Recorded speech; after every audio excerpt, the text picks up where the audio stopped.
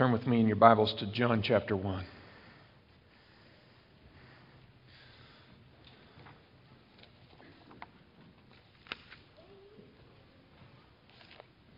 As you turn to this passage, we're going to read John 1, 1 through 3, and then the first part of verse 14.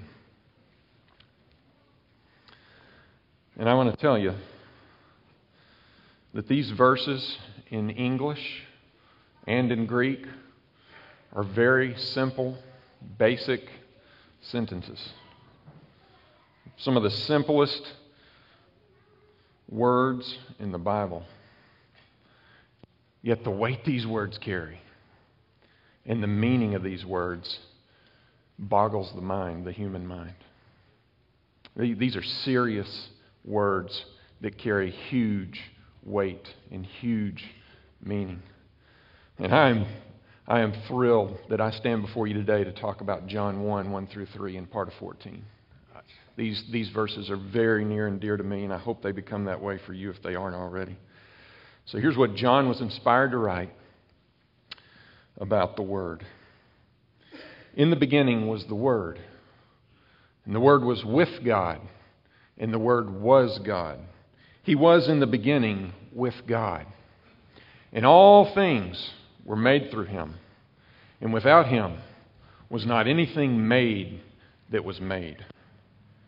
And then we go down to verse 14. And the Word became flesh and dwelt among us. Let's pray. Father, these are simple words to read. They're profound words to believe. As we read them and talk about them this morning, Lord, I pray that you would give us hearts that would believe them. And I pray this in Jesus' name. Amen.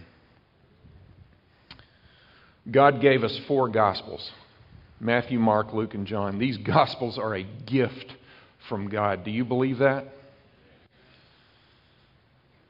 So we have 4 Gospels, and I think that these 4 Gospels are like one single diamond. Picture a diamond like the size of the palm of my hand. Let's get a big diamond in your head. The 4 Gospels are like one single diamond. And if you hold that diamond up to the light and you turn it, you're going to see different shades of light firing out of that diamond off of the many different angles. There's going to be some blues and some reds and some greens and some oranges. You're going to see all different kinds of shades firing off at different angles. One diamond with a lot of different angles and a lot of different perspectives. Let me prove to you how the Gospels are like a diamond. Matthew, Mark, Luke, and John. These books do not follow each other sequentially. These books don't include the same contents in them from one to the other. Let me give you some examples. Matthew and Luke both give us a full detailed account of Jesus' birth and even give us some glimpses into his early childhood. Mark and John are silent. There's no birth narrative in Mark. There's no childhood of Jesus in Mark. There's no nativity in John's Gospel. Or is there? How about genealogy? If you look in the Gospels of Matthew and Luke, you see a full family tree of Jesus. Matthew starts at Abraham and comes all the way to Jesus. Luke, remember we have a diamond here, different perspectives. Luke starts with Jesus and goes all the way back, not to Abraham, he goes back to Adam. Mark, no genealogy. John, no family tree. Or is there? We shall see. Some say the Gospels contradict one another. There are those out there that say that these books are flawed, that they contradict, the elimination of some stories. How in the world could Mark eliminate the nativity scene in John? And I'm here to tell you this morning, no. These books do not contradict one another. These books are not in conflict. These books complement one another. Can you imagine only having Matthew and not having the words that we just read in John? We need all 4 of these Gospels, and God in His grace had men, He inspired men uniquely to communicate incredible truths from different perspectives so that we get a bigger understanding of who God is instead of a one-dimensional Matthew perspective. So these books complement one another. And together we see one magnificent diamond that we can turn and see different aspects of our Lord and Savior Jesus Christ. Why did John write this book? You know, when you come to the Bible and you're going to study a book in the Bible, I want you to take serious one beginning step that you need to do. Whether it's Colossians or Jonah, you need to read that whole book through before you start studying it. Read it from beginning to end, asking the question, what is the purpose of this book? Why was this book inspired by God? Why did this man write it? Well, if you do that with the book of John, turn over to John chapter 20. If you do that with John, you're going to see very clearly, I've told you already, it's written in very simple English. John is not a tricky writer. John makes it very clear in chapter 20, starting in verse 30.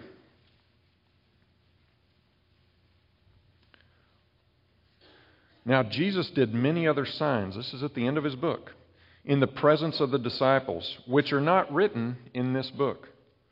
But these are written so that you may believe that Jesus is the Christ, the Son of God, and that by believing you may have life in His name. So thank you, John. No mystery here. John gave us this book so that we would believe that Jesus is the Christ, the Son of God, the Messiah. So we need to read this book. We need to read this book often and understand and come to believe the contents of this book.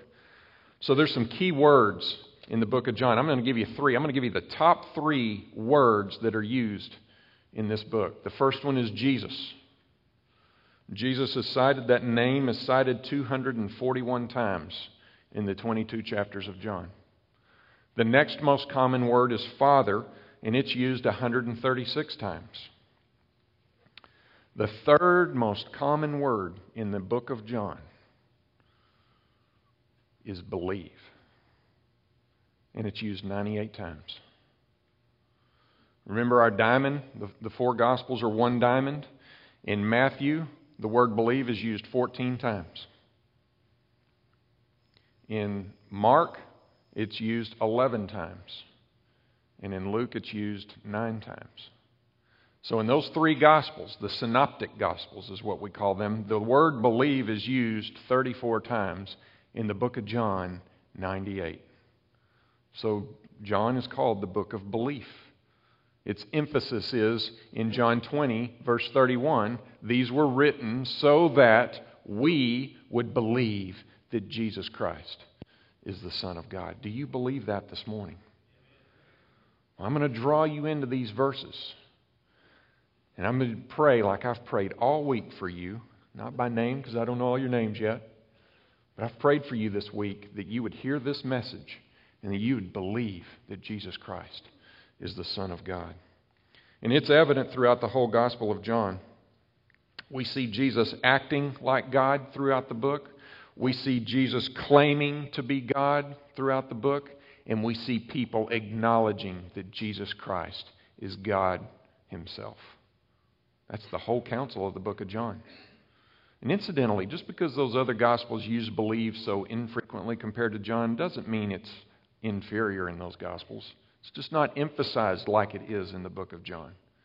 Remember, we need all four Gospels. They make up one diamond.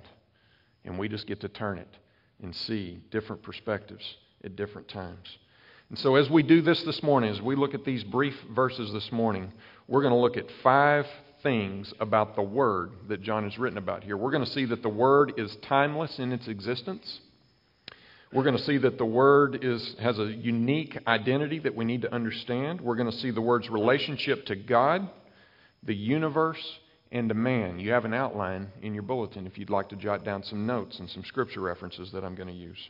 So you can see the roadmap for where we're going. And so now as we break into this, let's hold up this gospel diamond and let's turn it to John. And let's see what we would see about God, the Father, and the Son this morning. First of all, we see that in the beginning was the Word. We're talking about the Word's timeless existence here. John opens his gospel with the very same words that Moses began Genesis with. You know Genesis 1:1? Surely you do. In the beginning, God. Forget the rest of it for the moment. In the beginning, God. John starts his gospel with, in the beginning was the Word. And so, as we look at the Genesis account and how it starts, the Bible begins with the creations of the heavens and the earth. And Genesis 1 assumes that God existed before creation.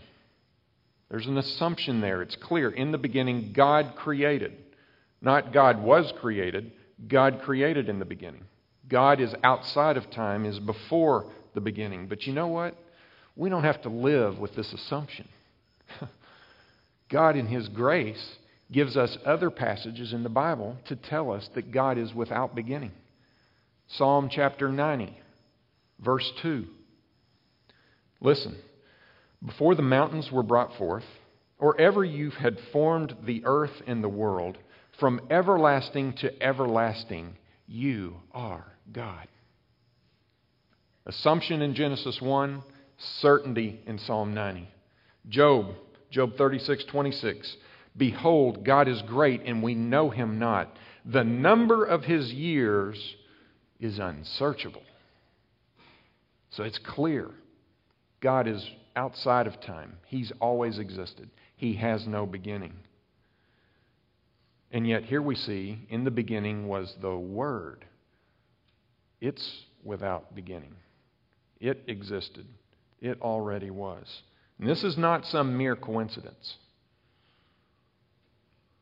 John is telling us something profound here. This Word, and we're going to talk about who or what this Word is in a minute. This Word already existed in the beginning. It already was, and he begins his gospel by telling us that the Word was before time. The Word is and was timeless. So grasp that for a moment. This Word is without beginning. Let's talk next about the Word's identity. What is the Word? What is this concept of the Word? It's kind of confusing at first. Well, the Word, throughout the counsel of the Scriptures, is clearly understood to be God's self-revelation.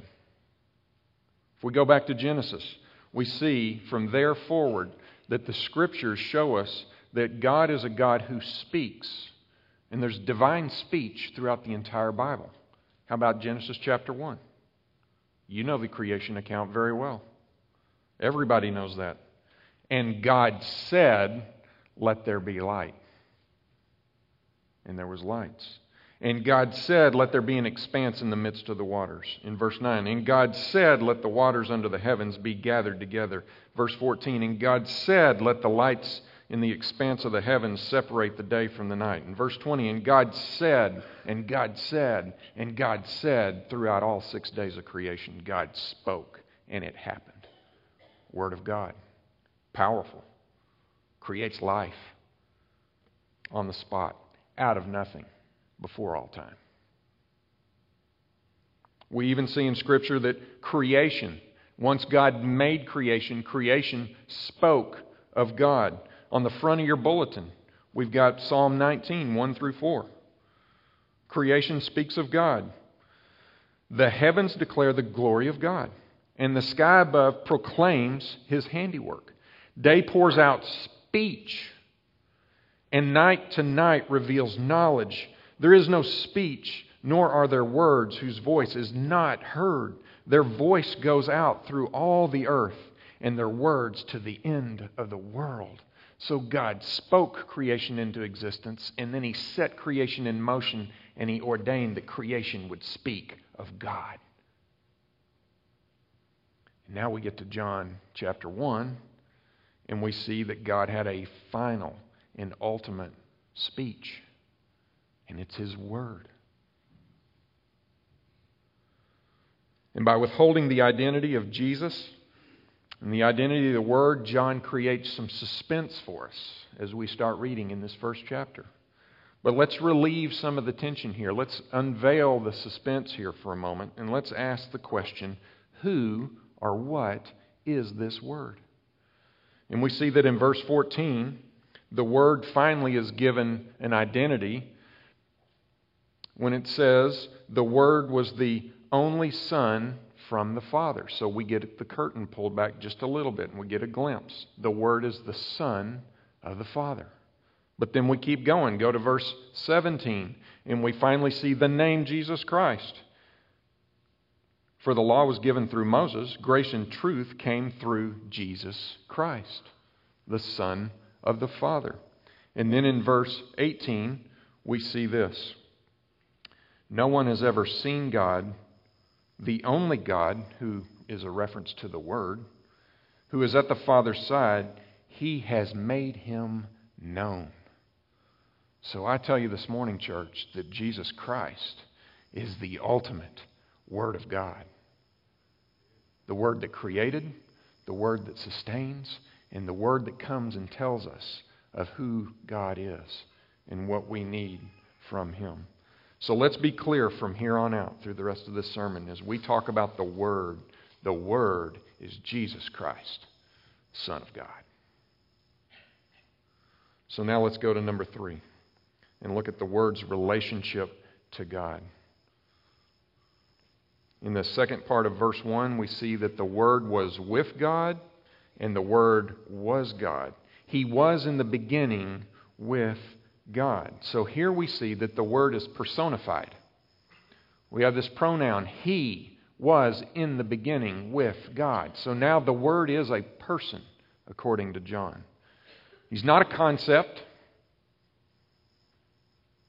He's not a power, not a force. Jesus is not some force. No, He is a person. He was with God in the beginning. So we see that the Word was with God, and here we see that the Word and God are two separate entities. For something to be with something, there's got to be two, right? So the Word was His own person, and He was with God, who is His own person. We have two people in the presence with one another in a relationship. I know that's basic, but let's follow through what John is telling us. Next we see something that's going to turn the world upside down. And it's going to turn our human logic inside out. The Word was with God, and what? The Word was God. Simple English. A plus B equals C. But we can't comprehend C in our finite minds. The Word was God. So, is He with God or was He God? Yes. He's both. In relationship with God, separate person, but nonetheless God. And this is the very first glimpse that we get in the Gospel of John of a clear picture of the doctrine of the Trinity of God. God is one God in three persons. So God the Father, God the Son, God the Holy Spirit, these three persons exist co-eternally, but they are one God. Explain that one to me in 5 seconds. Profound, but true, because it's through and through the Scriptures. And in John chapter 1, what we get is a glimpse of just two of the three people in the Godhead. We get here both Father and Son. They're their own persons, but they are one. The doctrine of the Trinity is unique to Christianity only. There's not another world religion that has one God in three persons. This is distinctly Christian. This is an incredibly important truth that we embrace as we live and worship the God who made us through all of our lives. So we have this great doctrine of the Trinity, and let me give you some scripture references that substantiate Jesus being God. There's three big ones. We go to Colossians, Philippians, and Hebrews.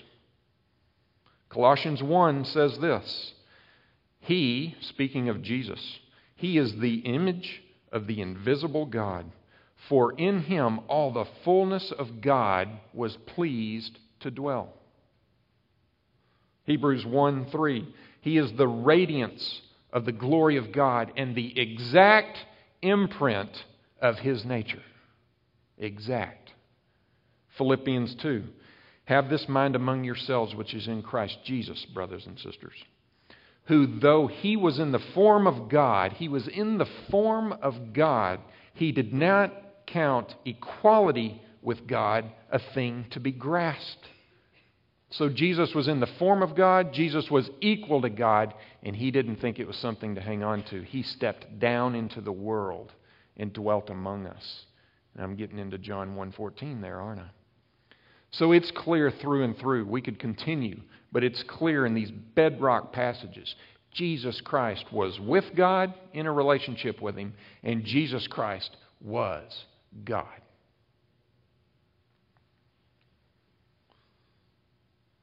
So there's only one God. There are three distinct persons. Two of them are mentioned in this passage, Father and Son. And the Holy Spirit is introduced later in the Gospel of John, and we see Him in vivid color in John 14 and 16. A lot of Holy Spirit in John 14 and 16. A lot of deity of the Holy Spirit there as well. So last thing, let's reread this passage. In the beginning was the Word, and the Word was with God, and the Word was God. He was in the beginning with God. Let's go back to our diamond analogy. Let's hold that gospel diamond up and turn it to John. And I tell you that right here, we do see a genealogy of Jesus Christ. Okay? Matthew took us from Abraham to Jesus. Luke took us from Jesus back to Adam. John takes us from Jesus back to God. And takes us from Jesus back to eternity past. No beginning of His genealogy. A perpetual, everlasting to everlasting genealogy. There is genealogy in John, but it is the genealogy of God, which has no beginning. So embrace this Christ as the Word of God for all that it is. It has incredible impact in your life. You need to embrace this truth. Let's look next at the Word's relationship to the universe, starting in verse 3. Love this. I love this verse. All things were made through Him, and without Him was not anything made that was made. Is that clear enough? How thorough, yet how compact is that verse? I wish I could write that tight. And I bet I could if God would inspire me, but He's done inspiring people to write Scripture. Inspiration here, a tight verse. And by Him, all things were made, and without Him was not anything made that was made. Let's go back to Colossians 1. It says this: For by Him all things were created in heaven and on earth, visible and invisible, whether thrones or dominions, rulers or authorities, all things were created through Him and for Him. And He is before all things, and in Him all things hold together. This is our Christ, the Creator and Sustainer of all things, before, now, and forevermore. Think about this, because we're going to see in a minute that the Word became flesh and dwelt among us. That Word is the Creator God. And so God Himself became man and walked on the earth and interacted with all the stuff that He made. He walked the hills of the nation of Israel. He climbed up on a hill called Calvary and died on it. And He made that hill. And when He made that hill, He knew He would climb that hill and die on it. He made all the trees. He made the tree that Nicodemus was sitting up in. No, Zacchaeus. Forgive me. Thank you. I love it when you interact with me. Zacchaeus is in a tree. Jesus made that tree. Jesus made another tree too. He made a tree that the cross was carved out of. And he knew when he made that tree, he'd hang on that tree and he'd bleed on that tree and he would die on that tree. The Bible says that God made man in his image. Jesus made the men that nailed the spikes. He made you and he knew of you when he hung on that cross, saying, I'm going to die, and if they'll believe that I died for them, I will save them. That's who we worship. That's who's in John 1 through 14. The Creator himself interacted with his creation. So Jesus' relationship to the universe, he is its creator and sustainer. Number 5, let's look at the Word's relationship to man, because now we go to John 14a. And don't worry, verses 4 through 13, that's next Sunday. We're not skipping it. But we want to stay with this word theme this morning. And we see here something very, very profound. I mean, I just want you to picture John, the Apostle John, scratching this onto the parchment way back 2,000 years ago. Picture that moment. Did John just stop and drop his stylus and went, wow, where did that come from? He wrote this, and the Word became flesh and dwelt among us. The Word had no beginning. The Word is its own person. The Word was God. And the Word created everything. And without Him was not anything made that was made. And this Word became flesh. Just like you and me. Here is John's nativity scene. This is the manger scene. He became flesh. And we beheld His glory. Glory is the only Son from the Father. This is John's birth narrative. It's only one simple verse, but there's no smell of a stable in this verse, is there? Can't smell it. Something comes to mind, though. For me, when I read that, I think Emmanuel, which means God with us. And so we should read, remember this gospel diamond? I think that we should read John 1:14, the Word became flesh, before we read Matthew and Luke in their nativity scenes. It's not an absolute, but it's really beneficial so that when we see this baby in a manger, we know that it was the Word, and the Word became flesh and dwelt among us. And here it's happening in Matthew and Luke. You see how the Gospels complement one another? They don't contradict. John didn't mess up and leave the biggest historical event to that time out of his Gospel. Virgin birth, baby in a manger, wise men, shepherds, angel. John didn't mess up. That stuff was inspired by God in Matthew and Luke. God had John say something that Matthew and Luke didn't. The Word became flesh. We need all three of those. And God gave it to us. So why did the Word become flesh? Let's don't just say, the Word became flesh, now let's go eat. Why did the Word become flesh? We need to understand why. John's not just telling us some history here, some creation account. No, he's proclaiming something greater than creation. It's greater than creation, that the Creator God would become a part of His creation. But there's a purpose. It wasn't just so He could wow us with His presence. There's a purpose. And we see in the rest of the Gospel of John that John writes this narrative of the Word becoming flesh so that from here on we get a biography about Jesus that gives us the purpose for why He came. We see what He said and we see what He did throughout the Gospel. And the full counsel of Scripture says that the Word became flesh to die. God Himself stepped down into the world and lived a sinless life because we couldn't. And He was a perfect substitute, paying the price for sin, which was death, and death on a cross. And if we believe, remember John's key word 98 times, if we believe in that truth, that He's the Son of God and He did that, we will be saved and given eternal life. So the Creator came to save those whom He created and those who defied Him. And that's called grace. Beautiful grace that God would do that for us. So remember John's purpose. Remember that? John 20, verse 30.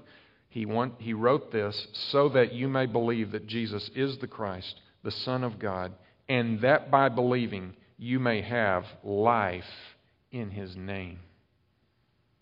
So do you believe that this morning? Do you have life in the name of Jesus Christ? Floyd read for us Isaiah 55, 10 and 11 earlier. I want to reread it. I want you to listen to these words, and then I'm going to speak to them as I wrap up here. Isaiah says this, "For as the rain and the snow come down from heaven, and do not return there, but water the earth, making it bring forth and sprout, giving seed to the sower and bread to the eater," listen to this, "so shall my word be that goes out from my mouth. It shall not return to me empty, but it shall accomplish that which I purpose, and shall succeed in the thing for which I sent it." Now you hold that passage in your left hand, and in your right hand you hold John 1, 1 through 3 and 14. In the beginning was the Word, and the Word was with God, and the Word was God. He was in the beginning with God. And all things were made through Him. And without Him was not anything made that was made. And the Word became flesh and dwelt among us. So we see when we merge these two passages together, the Word is sent by God in Isaiah to accomplish a specific purpose. And we see in John that the Word became flesh and came to us with a specific purpose. We see that the Word perfectly accomplishes His purpose, because God said in Isaiah 55:11, "The word that comes out from my mouth shall not return to me empty, but it shall accomplish that which I purpose." So the Word became flesh and perfectly accomplishes God's purpose, and that is that the Word, Jesus Christ, lived a sinless life and became sin that we would know no sin. That he who knew no sin became sin so that we might have life through Him. He accomplished that purpose. And then third, the Word returns to God in this Isaiah 55:11 passage. It will not return to me empty. God says, my Word will return to me. And we see in the whole gospel account that the Word ascends to the right hand of God the Father. Look in verse 18 of John 1. "No one has ever seen God. The only God who is at the Father's side, He has made Him known." So Jesus is the Word that is referenced in Isaiah 55. He came, He accomplished His purpose, and He returned to the right hand of God, the Father Almighty. And guess what? We gather every Sunday morning to remember all of that. Yeah, we remember that every Sunday together, and we remind one another, remember, He came and He died and He rose. Remember, believe. And you know what else we do? We also say, and He's coming again. And we gather in anticipation of this guaranteed second coming. And we say, hey, don't give up. He's coming again. Stay the course. He's coming again. Do not relinquish your belief. He's coming again. And it will happen. And we need to pray that that day comes. We need to ask God, Lord, do it now. Would you do it now? But if you won't, will you give me the strength to continue until it is time? Hebrews 1, 1 through 2 summarizes Isaiah 55, 10 and 11, and John 1, 1 through 3 and 14. Let these words just wash over you. Long ago, at many times and in many ways, God spoke to our fathers by the prophets. But in these last days, He has spoken, Word, He has spoken to us by His Son, whom He appointed the heir of all things, and through whom also He created the world. He is the radiance of the glory of God and the exact imprint of His nature, and He upholds the universe by the word of His power. And after making purification for sins, He sat down at the right hand of the Majesty on high. You see Isaiah 55 there? He came, He served, and He is at the right hand of the Majesty on high. He returned to the Father, having accomplished everything that He was sent to do. So in summary, what's the main point of John's opening statement in the Gospel? It's this: Jesus was not merely some man. He's not just a prophet. He's not a wisdom guy. He's not a moral man either. He wasn't just a martyr. People will tell you that about Christ. He's a prophet. He's a moral guru. He was a martyr. No, He was God Himself in the flesh. That's what John wants us to know. He wants to know that Jesus is God. He became flesh, and He walked and lived amongst His people. And so my question for you this morning is, as we begin this look at the book of John, do you believe? Have you accomplished in your life, has God accomplished in your heart the purpose of John's writing, that you might believe and have life in the name of the Son, Jesus Christ? Oh, I pray that you do. And if you don't, I want you to keep coming as we walk through these precious chapters in the Gospel of John. And I'm going to be praying for you that at some point you might be a believer and you might be saved for all of eternity by this God who made you. Let's pray. Father, we thank You for making us, for becoming one of us, for living like we should have lived without sin, and for dying for us. Father, we thank You for that truth. And on top of that, Father, as if it wasn't enough, we thank You that You have revealed this to us, that You had John write this to us, and Paul, and Isaiah, and Moses, that You had men record Your word to us so that we can know what You did for us. And Father, we have not dwelt on the Holy Spirit this morning, but we thank You for the Holy Spirit that was used to inspire the men to write, and that You used to give us hearts that can comprehend what You've written and can believe with certainty that it's true. Father, now as we sing one last song to You, would You continue to wash us with the truth of the incarnation of Jesus Christ? And would You cause some of us to believe for the first time? And would You reinforce the belief of those of us that already do all the more, so that we have gospel steel in our spines? And I pray this in Jesus' name. Amen.